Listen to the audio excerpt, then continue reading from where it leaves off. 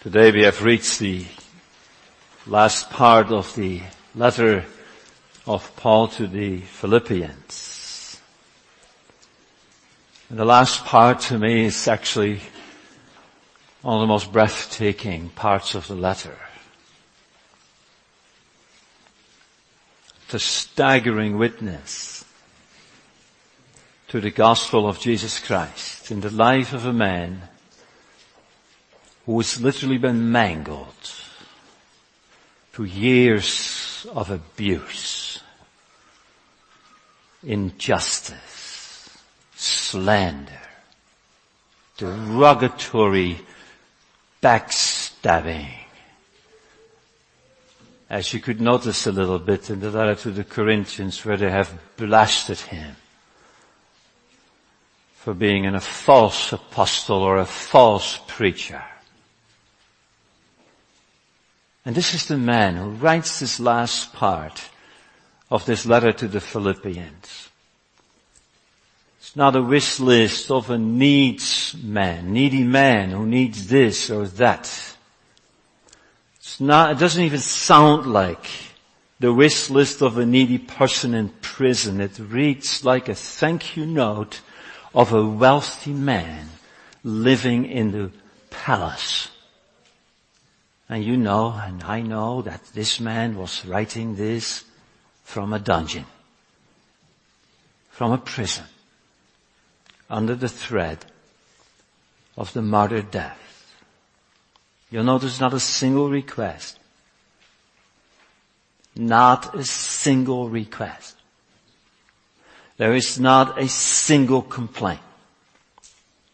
But everything he writes is upbeat, is positive, it's inspiring about the God to whom he gives all glory, as he says in verse 20, now unto God and our Father be glory forever and ever. Amen. May I invite you to turn to Philippians 4, please.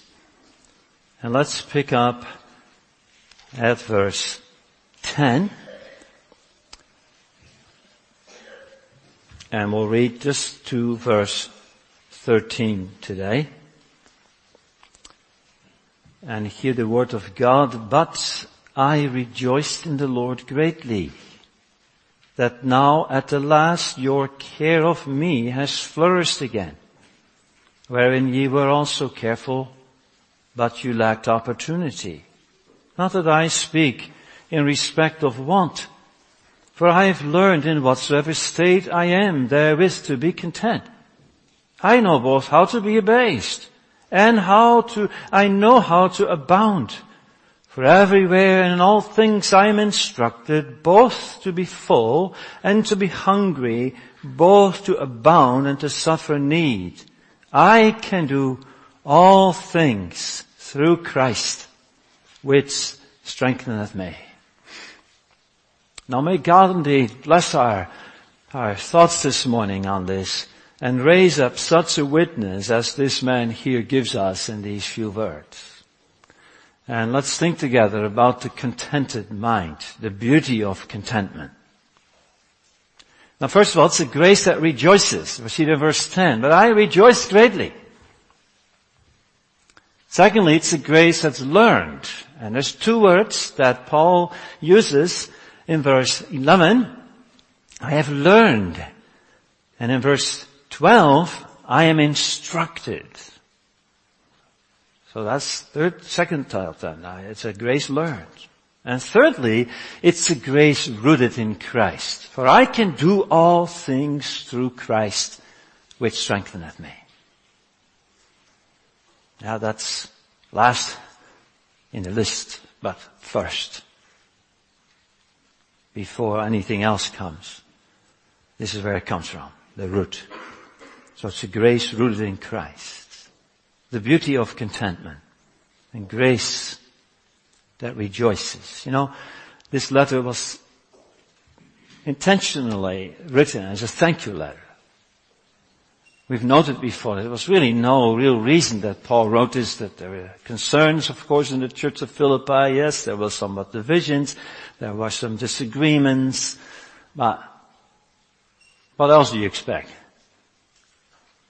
Every church is outside of paradise. So, we're going to all have that in all our churches throughout the world's history. There will be troubles and trials and challenges.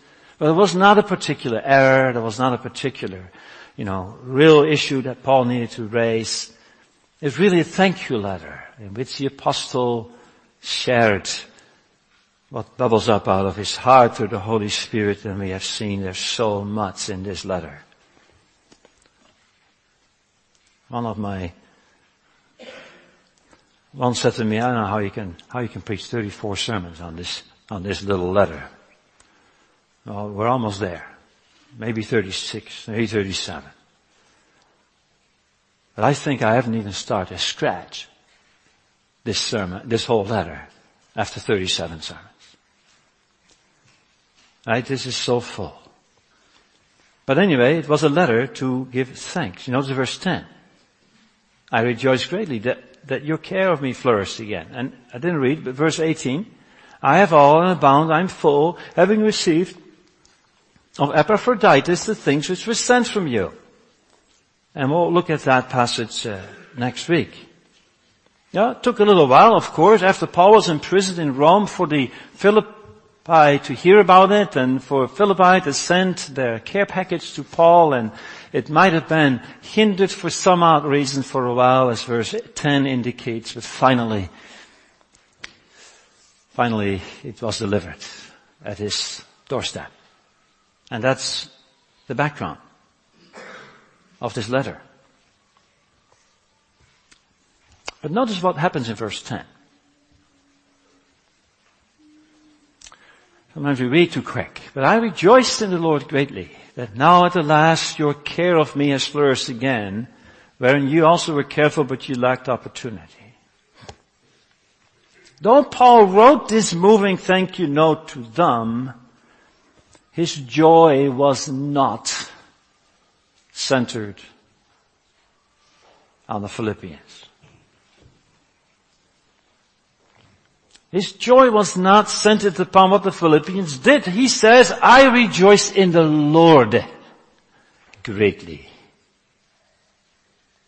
Paul teaches us this morning to remember that whatever good comes in your life, it is the Lord's doing.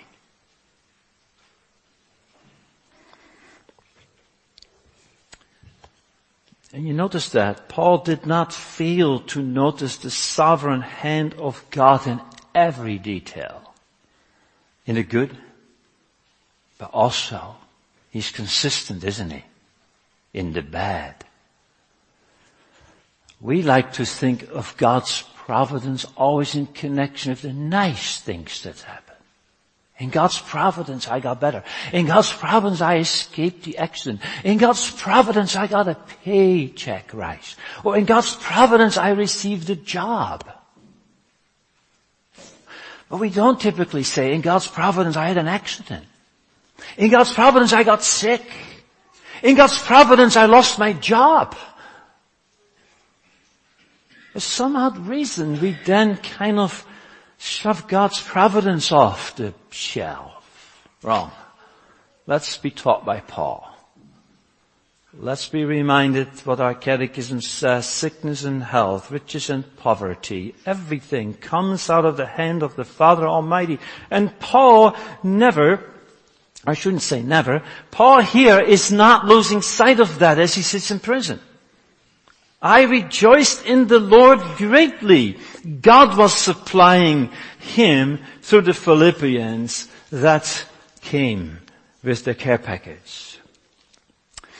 Now, if you page back for a moment to 2 Corinthians 7, you see something similar. 2 Corinthians chapter 7, Paul is saying something about himself there. He says in verse 5, when we were coming to Macedonia, our flesh had no rest. I wasn't at ease. But we were troubled on every side. Without were fightings, and within were fears. Nevertheless, notice what he says. God, that comforted those that are cast down, comforted us by the coming of Titus. He didn't say, oh, and just on that moment, Titus dropped in. That was so wonderful. He just came at the right moment to have a little time with me and to lift me up. No, Paul says, God who comforted me sent Titus. Now, let's ask ourselves this morning, are we making that connection with heaven's throne in everything that happens in our lives? Everything, good and bad. If we want to learn to be content, this is where it starts. Do I live in the faith of God's providence? Paul lived in that solid faith, that God's sovereign control rules over every aspect. And if we, back to verse 4 of the chapter Philippians 4, notice he said, rejoice in the Lord always, and again I say rejoice. Now he's practicing what he's preaching. Paul is telling us by his own example, brethren, this is possible. It is possible for us to rejoice always in every circumstance. How? By the power of God whom we believe. That solid faith that Paul had. But I rejoiced. I didn't only rejoice in the Lord. Notice it says, I rejoiced in the Lord greatly. He was just like a little child. He's just so happy with whatever came to the door to him. I rejoiced in the Lord greatly. Are we defined as a Christian by our joy?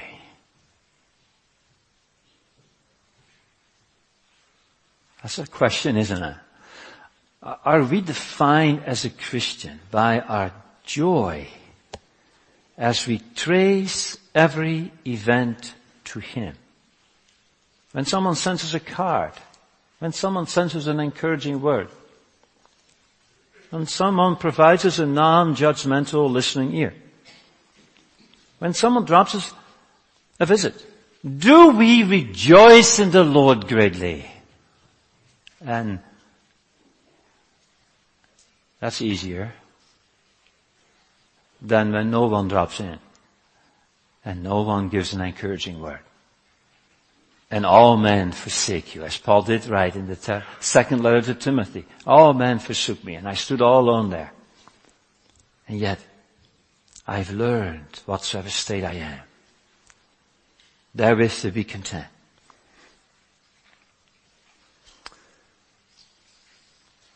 How beautiful when our cup is empty, when our life is hit with the difficulties, that we can learn to say, the Lord gave, the Lord took. Blessed be the name of the Lord. At that moment, Job was content. And we know that he didn't stay in that state all the time, but that's the gift that God gave him on that moment. That's unearthly, congregation. That is totally unearthly. That is so unhuman to have these things happen and to have this happen and to have the record in your life that Paul wrote about by kind of reluctantly. You notice that in the reading of 2 Corinthians. Reluctantly he lists the things that he's gone through. And I'm sure it's the tip of the iceberg. This list, tip of the iceberg. There's so much more in this. When he writes, and besides those things without, all the things that come upon me daily, the care of the churches, and I'm weak and I'm offended, I burn out. So, it's unhuman. This is not something that you indeed have of yourself. But let's make this an area of our growth. For a contented heart not only has a continual feast themselves, but a contented heart. It's like a field of sunflowers for everybody else too. Just picture that in your mind, that brilliant field of sunflowers. We don't hear complaining about this man. We don't hear grumbling. Nothing of it. I have so thoroughly enjoyed walking through this field of sunflowers in Philippians. Let's ask ourselves this morning, children of God, am I such a field of sunflowers? Content in my heart, breathing it out, wherever and whatever condition I would be in. Let's sing together first. Psalm 71. Jehovah is my light. Let's sing verse 1. And my salvation near. Who shall my soul affright or cause my heart to fear? Now that's, again, like Paul Hart, isn't it? So 71 verse 1.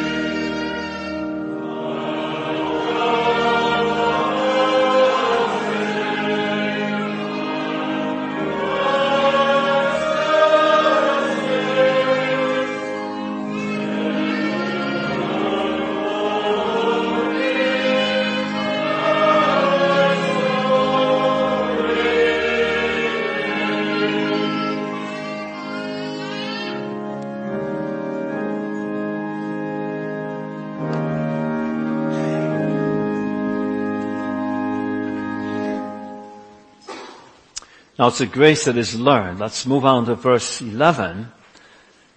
Not that I speak in respect of want.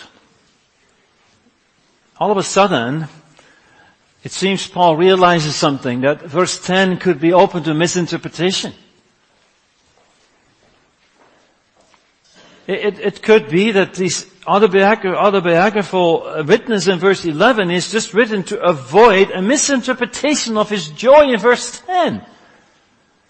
They might think, oh yeah, see, there's Paul again. He's only joyful when he gets a care package. That's of course. We all would feel joy. There's nothing special about that. And they could interpret verse 10 as a weakness. Finally I rejoice so greatly again. They might have forgotten to read in the Lord. And so that's why he moves on to verse 11. And 12 and 13. He wants to clear himself from this misinterpretation. And so he says in verse 11, I am totally satisfied, if I just paraphrase the verse. I am not missing anything, and I am completely content and at ease with my situation. No matter what, I know how to be abased, and I know how to abound, and everywhere in all things I am instructed both to be full and to be hungry and to abound and to suffer need. And if you read on with me in verse 18, he adds a little, but I have all, and I abound, and I am full. So no need for misinterpretation. Though the apostle is surrounded with the exceeding riches of Rome, yet while he sits in prison, his contentment in that place makes him richer than any man in the city of Rome with all the gold and silver, right? This is him. I know. I've learned. I'm contented. I am completely satisfied. I'm at ease. Let's just read that 1:11 and 12 one more time. And just picture this man sitting there in that prison. Not that I speak in respect of any lack, any want, any lack. For I have learned, in whatsoever state I am, therewith to be content. That means, brethren, if your care package would have never arrived, I would have been just as happy. Though maybe not as full. Though maybe not as satisfied in my stomach. I know how to both be abased and how to be bound. The word abased here is the same word of chapter 2, verse 6, 7, about Jesus. When he came from heavenly glory and he came into human humiliation. And verse 8, he humbled himself. He abased himself. I know how to be abased. I know how to be trampled, to be rejected, to be forgotten, to be forsaken. And I know how to abound. I have learned that. I've been instructed to be content. Would you not want to have a jewel of joy like this? You know, Paul is a man of joy. No. He's not like us who are consumers of joy. Paul is an habitation of joy. And it comes out of his life to others. Let's be honest, we're consumers of joy. We want joyful things and we consume them. And we still grumble. We still complain. Paul is not like that. This man is living joy. And you know why that is? Why is that, children? Why can this man be like that? There's someone living in him. Christ Jesus, by the Spirit, lives and dwells within this man's heart. And so we need to ask ourselves, how did Paul get this contentment? Don't think it's just a natural tendency.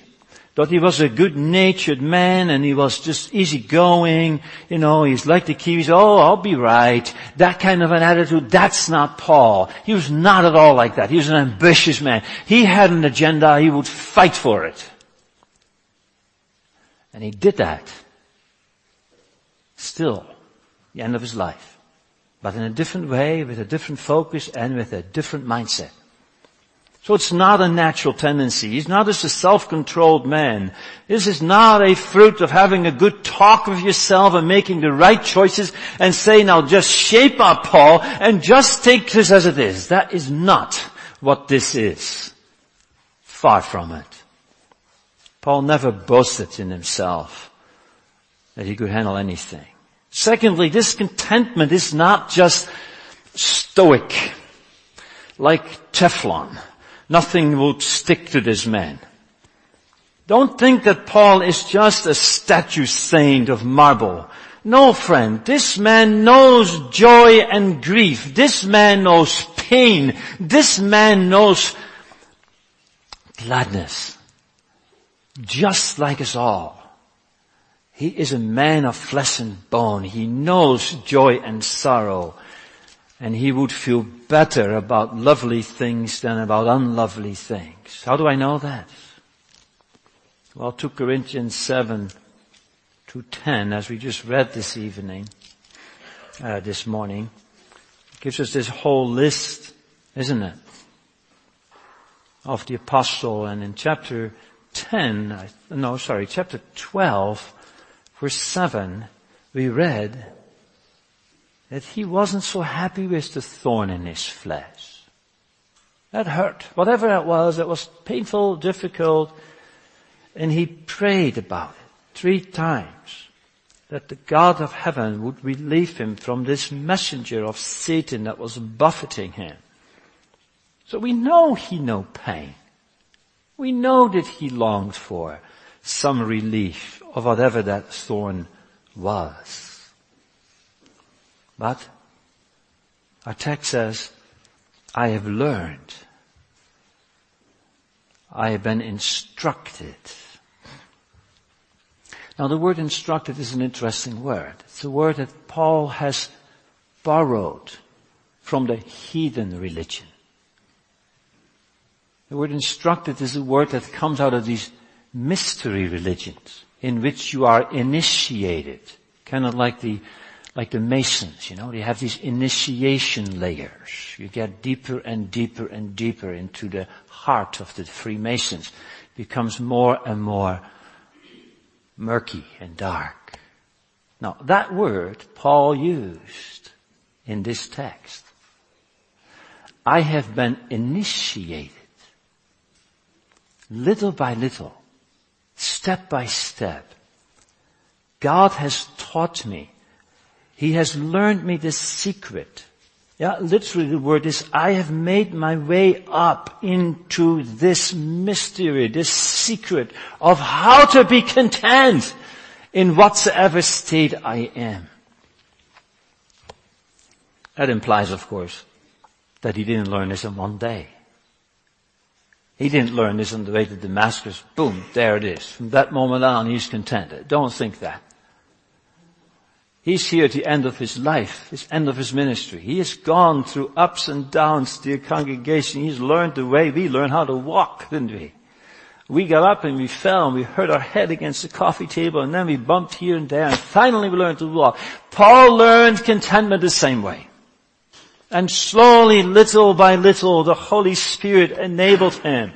Every bump in the road and every loss and setback and every shift in the circumstances and every beating he received and every shipwreck and every peril, he finally learned that God of heaven is in control of this. And I don't need to worry. Neither ought I to complain, for I know that all these things work together for my good and for His glory. I know. I have learned. I have been instructed. This is one of these wonderful, spiritual, mature Christians that speaks here in this testimony. Quiet resignation to the will of God. And Paul only obtained that as he got to know his Jesus more and more. I do not know who this quote is from anymore. But I read this years ago and I wrote it in one of my notes. It could be Spurgeon. It could be someone else. But he says this: would you lose your sorrows? Would you drown your cares? Then go and plunge yourself in the Godhead's deepest sea. Be lost in His bigness, God's bigness. And you shall come forth as from a couch of rest, refreshed and invigorated. I know nothing which can so comfort the soul and so calm the swelling billows and sorrows of grief and so speak peace to the winds of trial as a devout mind musing, thinking on the subject of God and His attributes. Wonderful counsel. Ignorance of God is the greatest cause of misery. And so, this apostle is initiated in what? In all the secrets of God's providence? No. He no doubt died with many questions. Lord, I don't know why this was allowed and how this works together, and I don't see any profit perhaps either, but He knows it will profit because He knows the God of heaven is sovereign and wise and good. Good is what Lamentations 3 writes. After this long list of the Lord has done this and the Lord has done that and the Lord has caused this and the Lord has done that. And then Jeremiah burst out and the Lord is good. Good.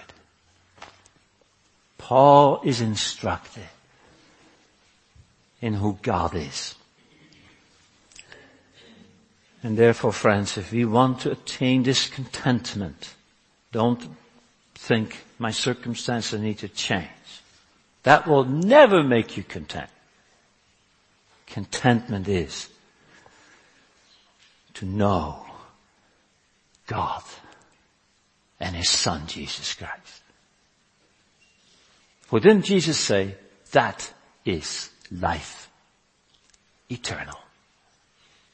And I remind you, life eternal, that must be good, joyful, peaceful, loving, contented. Let's sing. Psalm 234 verse 4 before we go our last thought on that. In mercy, turn and look on me, thy servant, true, thy chosen me. Let me thy great salvation see. Yeah?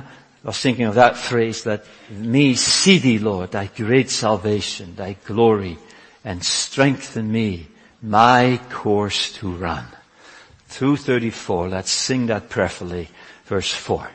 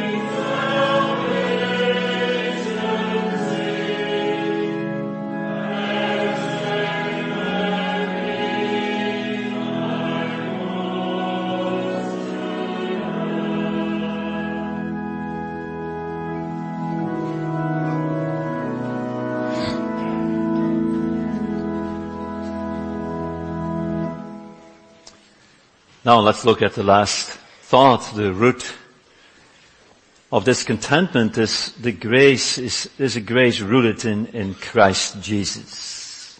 I can do all things through Christ, which strengtheneth me, is how Paul concludes his testimony. It's nothing about him. Paul's confession is the experiential counterpart of Jesus' declaration in John 15:4. Apart from me, you can do nothing. You cannot bring forth any fruit, not a single one, without being united to me. Now this is the experiential counterpart in the life of Paul. Indeed, Paul says, I can do nothing except I can do all things through Christ, which strengtheneth me. Not the best of saints is able to live to God's glory. And therefore Jesus, I think 14 times in John 15 says, abide in me, abide in me. That means look to me, listen to me, lean on me, and live through me. That's the secret of bearing fruit. Look, listen, learn, lean, live, and all else, remember? All else. Look, listen, learn, lean, live. Out of and unto Jesus. Now when Paul writes, I can do all things through Christ which strengtheneth me. Now that's a general universal truth, but in all honesty we need to keep it to the context. Here it is referring particularly to this contentment. I can do all things. I can be content in every circumstance through Christ which strengtheneth me. You know, while Paul is meditating in his journey on what he preached, let this mind be in you which was in Christ Jesus. That has gripped this man. That mind of Christ which was willing to leave heaven and to end up in a worse place than Paul's. Because no care package came to Jesus on the cross. Let his mind be in you, which was in my Savior, my Master. I can do all things through him, as long as my mind is on Jesus. Is your mind on Jesus? Ask yourself, when you begin to complain and you begin to get disgruntled and with life and circumstances, ask yourself, what is my mind on? Is my mind on Jesus? Am I tracing him today? As he left heaven and walked through the earth into the deepest hell, there to die for me. Saints of God, are you living with Christ before you? Day by day, rooted and embracing him by faith. That's what the apostle did, didn't it?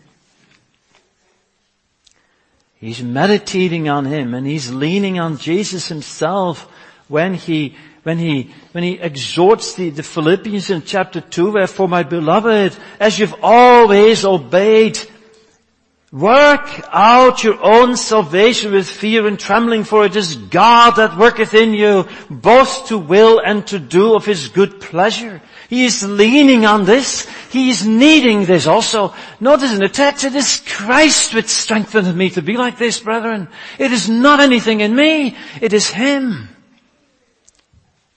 Undoubtedly, the Apostle Paul is seeking that as he prays in chapter 3, oh, that I may know him and the power of his resurrection and the fellowship of his suffering, being made conformable unto his death. And as Paul is meditating on these truths, he experiences Christ which strengtheneth me.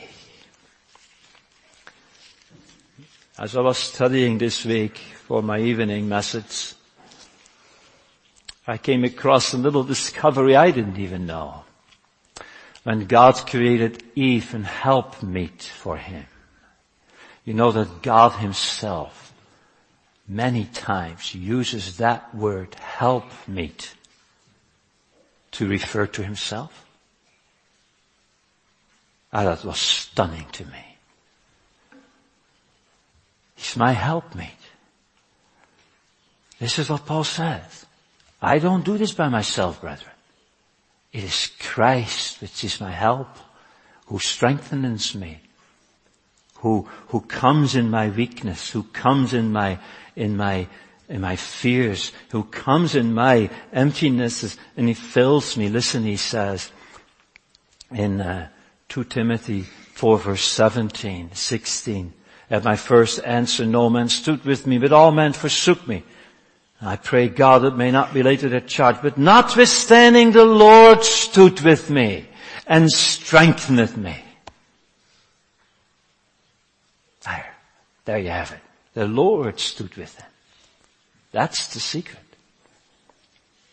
It is that which enabled Paul to preach, as he says in 1 Timothy 1 verse 12, I thank Christ Jesus our Lord who has enabled me, for that he counted me faithful. He's enabled me. And it is him that is that divine pulse that is in Paul when he's preaching. He says, I labor striving according to his working which worketh in me mightily. You see, the root of this secret of this life is the life of faith. And none of us will ever be content without a living faith uniting us to the fountain that ever flows into our lives. Constantly. If we don't interrupt the flow with lousy Christian living, complaining, or whatever other sin, if we don't work out our salvation we have received in the wonderful finished work of Christ and His commitment to be with us, and we don't work out of that with fear and trembling, we're going to miss the flow of this divine sap of the Spirit that Paul here shares. I can do all these things to Christ which strengtheneth me. It is the Spirit of Jesus flowing in him that enables him to say in the chapter we read, therefore I take pleasure in infirmities. Most gladly I would rather glory in my infirmities, that the power of Christ may rest upon them. Brethren, I take pleasure in my infirmities. I take pleasure in my reproaches and my necessities and my persecutions and in my distresses. Wow, I have a long way to go to say that in my life, I have to be honest. I take pleasure. But this man did. And he didn't do it because he was just a super saint. He did it. Listen well. He was a super weak saint. For when I'm weak, then I am strong. This man couldn't live a second in that prison being content without Christ strengthening him. Blessed be God if we are weak like him. We got way too much in our own strength yet. Look at Stephen. How did he love his enemies when he's being stoned to death and pray for their salvation? Only because Christ is in him. How can Peter finally lay down his life as he did for the Lord? Because Christ is in him. How can John Patton leave his comfortable home in the British Isles to preach the gospel among the cannibals in the New Hebrides, in Vanuatu and the Pacific Islands? How could this man bury his wife and his child? And how could he flee the island because he's afraid he's going to be killed and eaten? Return a few years later to the same place. How can these men do that? Christ in them. Nothing else. This is not the glory man. This is not the glory in any man. It's the Spirit of Jesus that enables, and that will enable us, saints of God, to do all things also through Christ, which will strengthen us. We're going to look at that verse 19. But my God shall supply all your need according to his riches in glory by Christ Jesus. And therefore, dear beloved fellow saints in Christ, let us be of good courage this morning. Oh, the world will have tribulation. The one will be followed by the other. We'll have our trials, whatever it will be, but be of good cheer. Christ has overcome. And when we live by faith in him, we will overcome too. We may be sifted, we may be sorted out a little bit. We will be humbled, our pride will be cracked. Our spirit of independence will be broken. Our strength will be seeping out of us. We will be weaker and weaker. And as we are, we'll be stronger and stronger. Because Christ will be in us. Be of good cheer. Don't fear when the mountains rage and when the waves surge and the earth trembles and the river rises.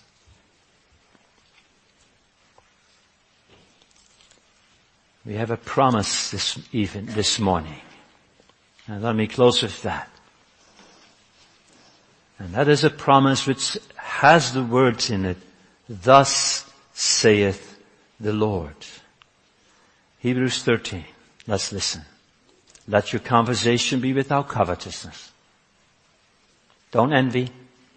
Don't think, oh, I wish I had his or her portion. Stop doing that. God knows what portion you and I need.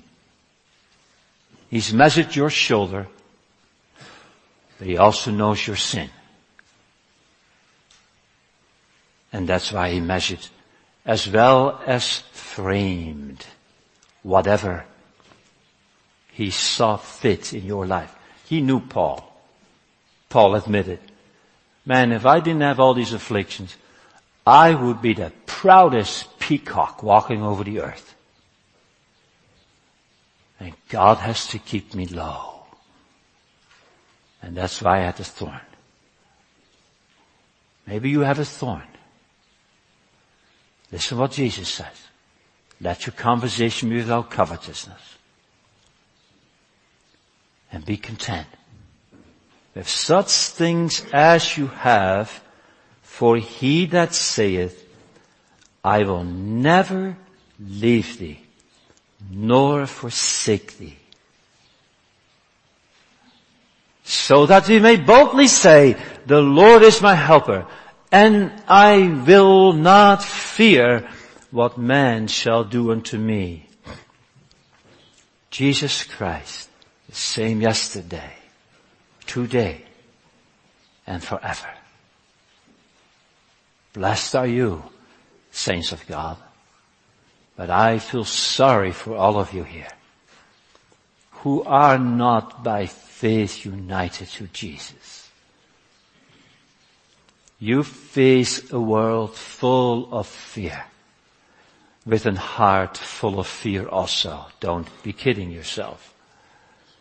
Because there's fear in the heart of everyone that is not saved. There's a lot more, but also fear. And you miss that only comfort in life and in death, to belong unto the faithful Savior Jesus Christ. Come, you feel what you missed this morning. As you listen to this man, this prison, while you live in your palace, you feel what you missed this morning. Let that drive you to the throne of this great Jesus. Say, Lord, enroll me today in this school thou taught the apostle, and have taught all thy children. Amen. Let's pray.